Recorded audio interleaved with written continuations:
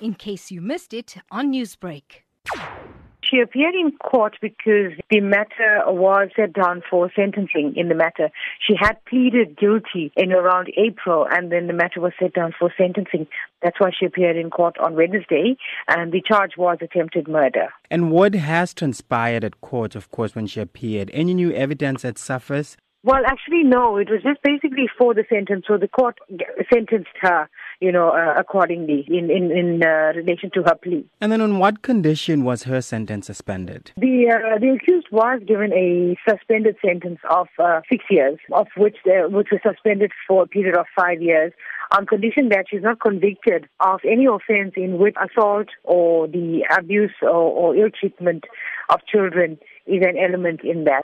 Added to that, the fact that she'd have to participate in programs facilitated by the Department of Correctional Services, where, participation in community service, as well as undergo counseling and rehabilitation sort of.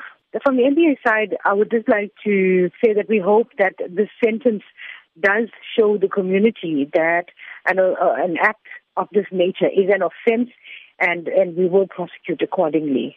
Newsbreak, Lotus FM, powered by SABC News.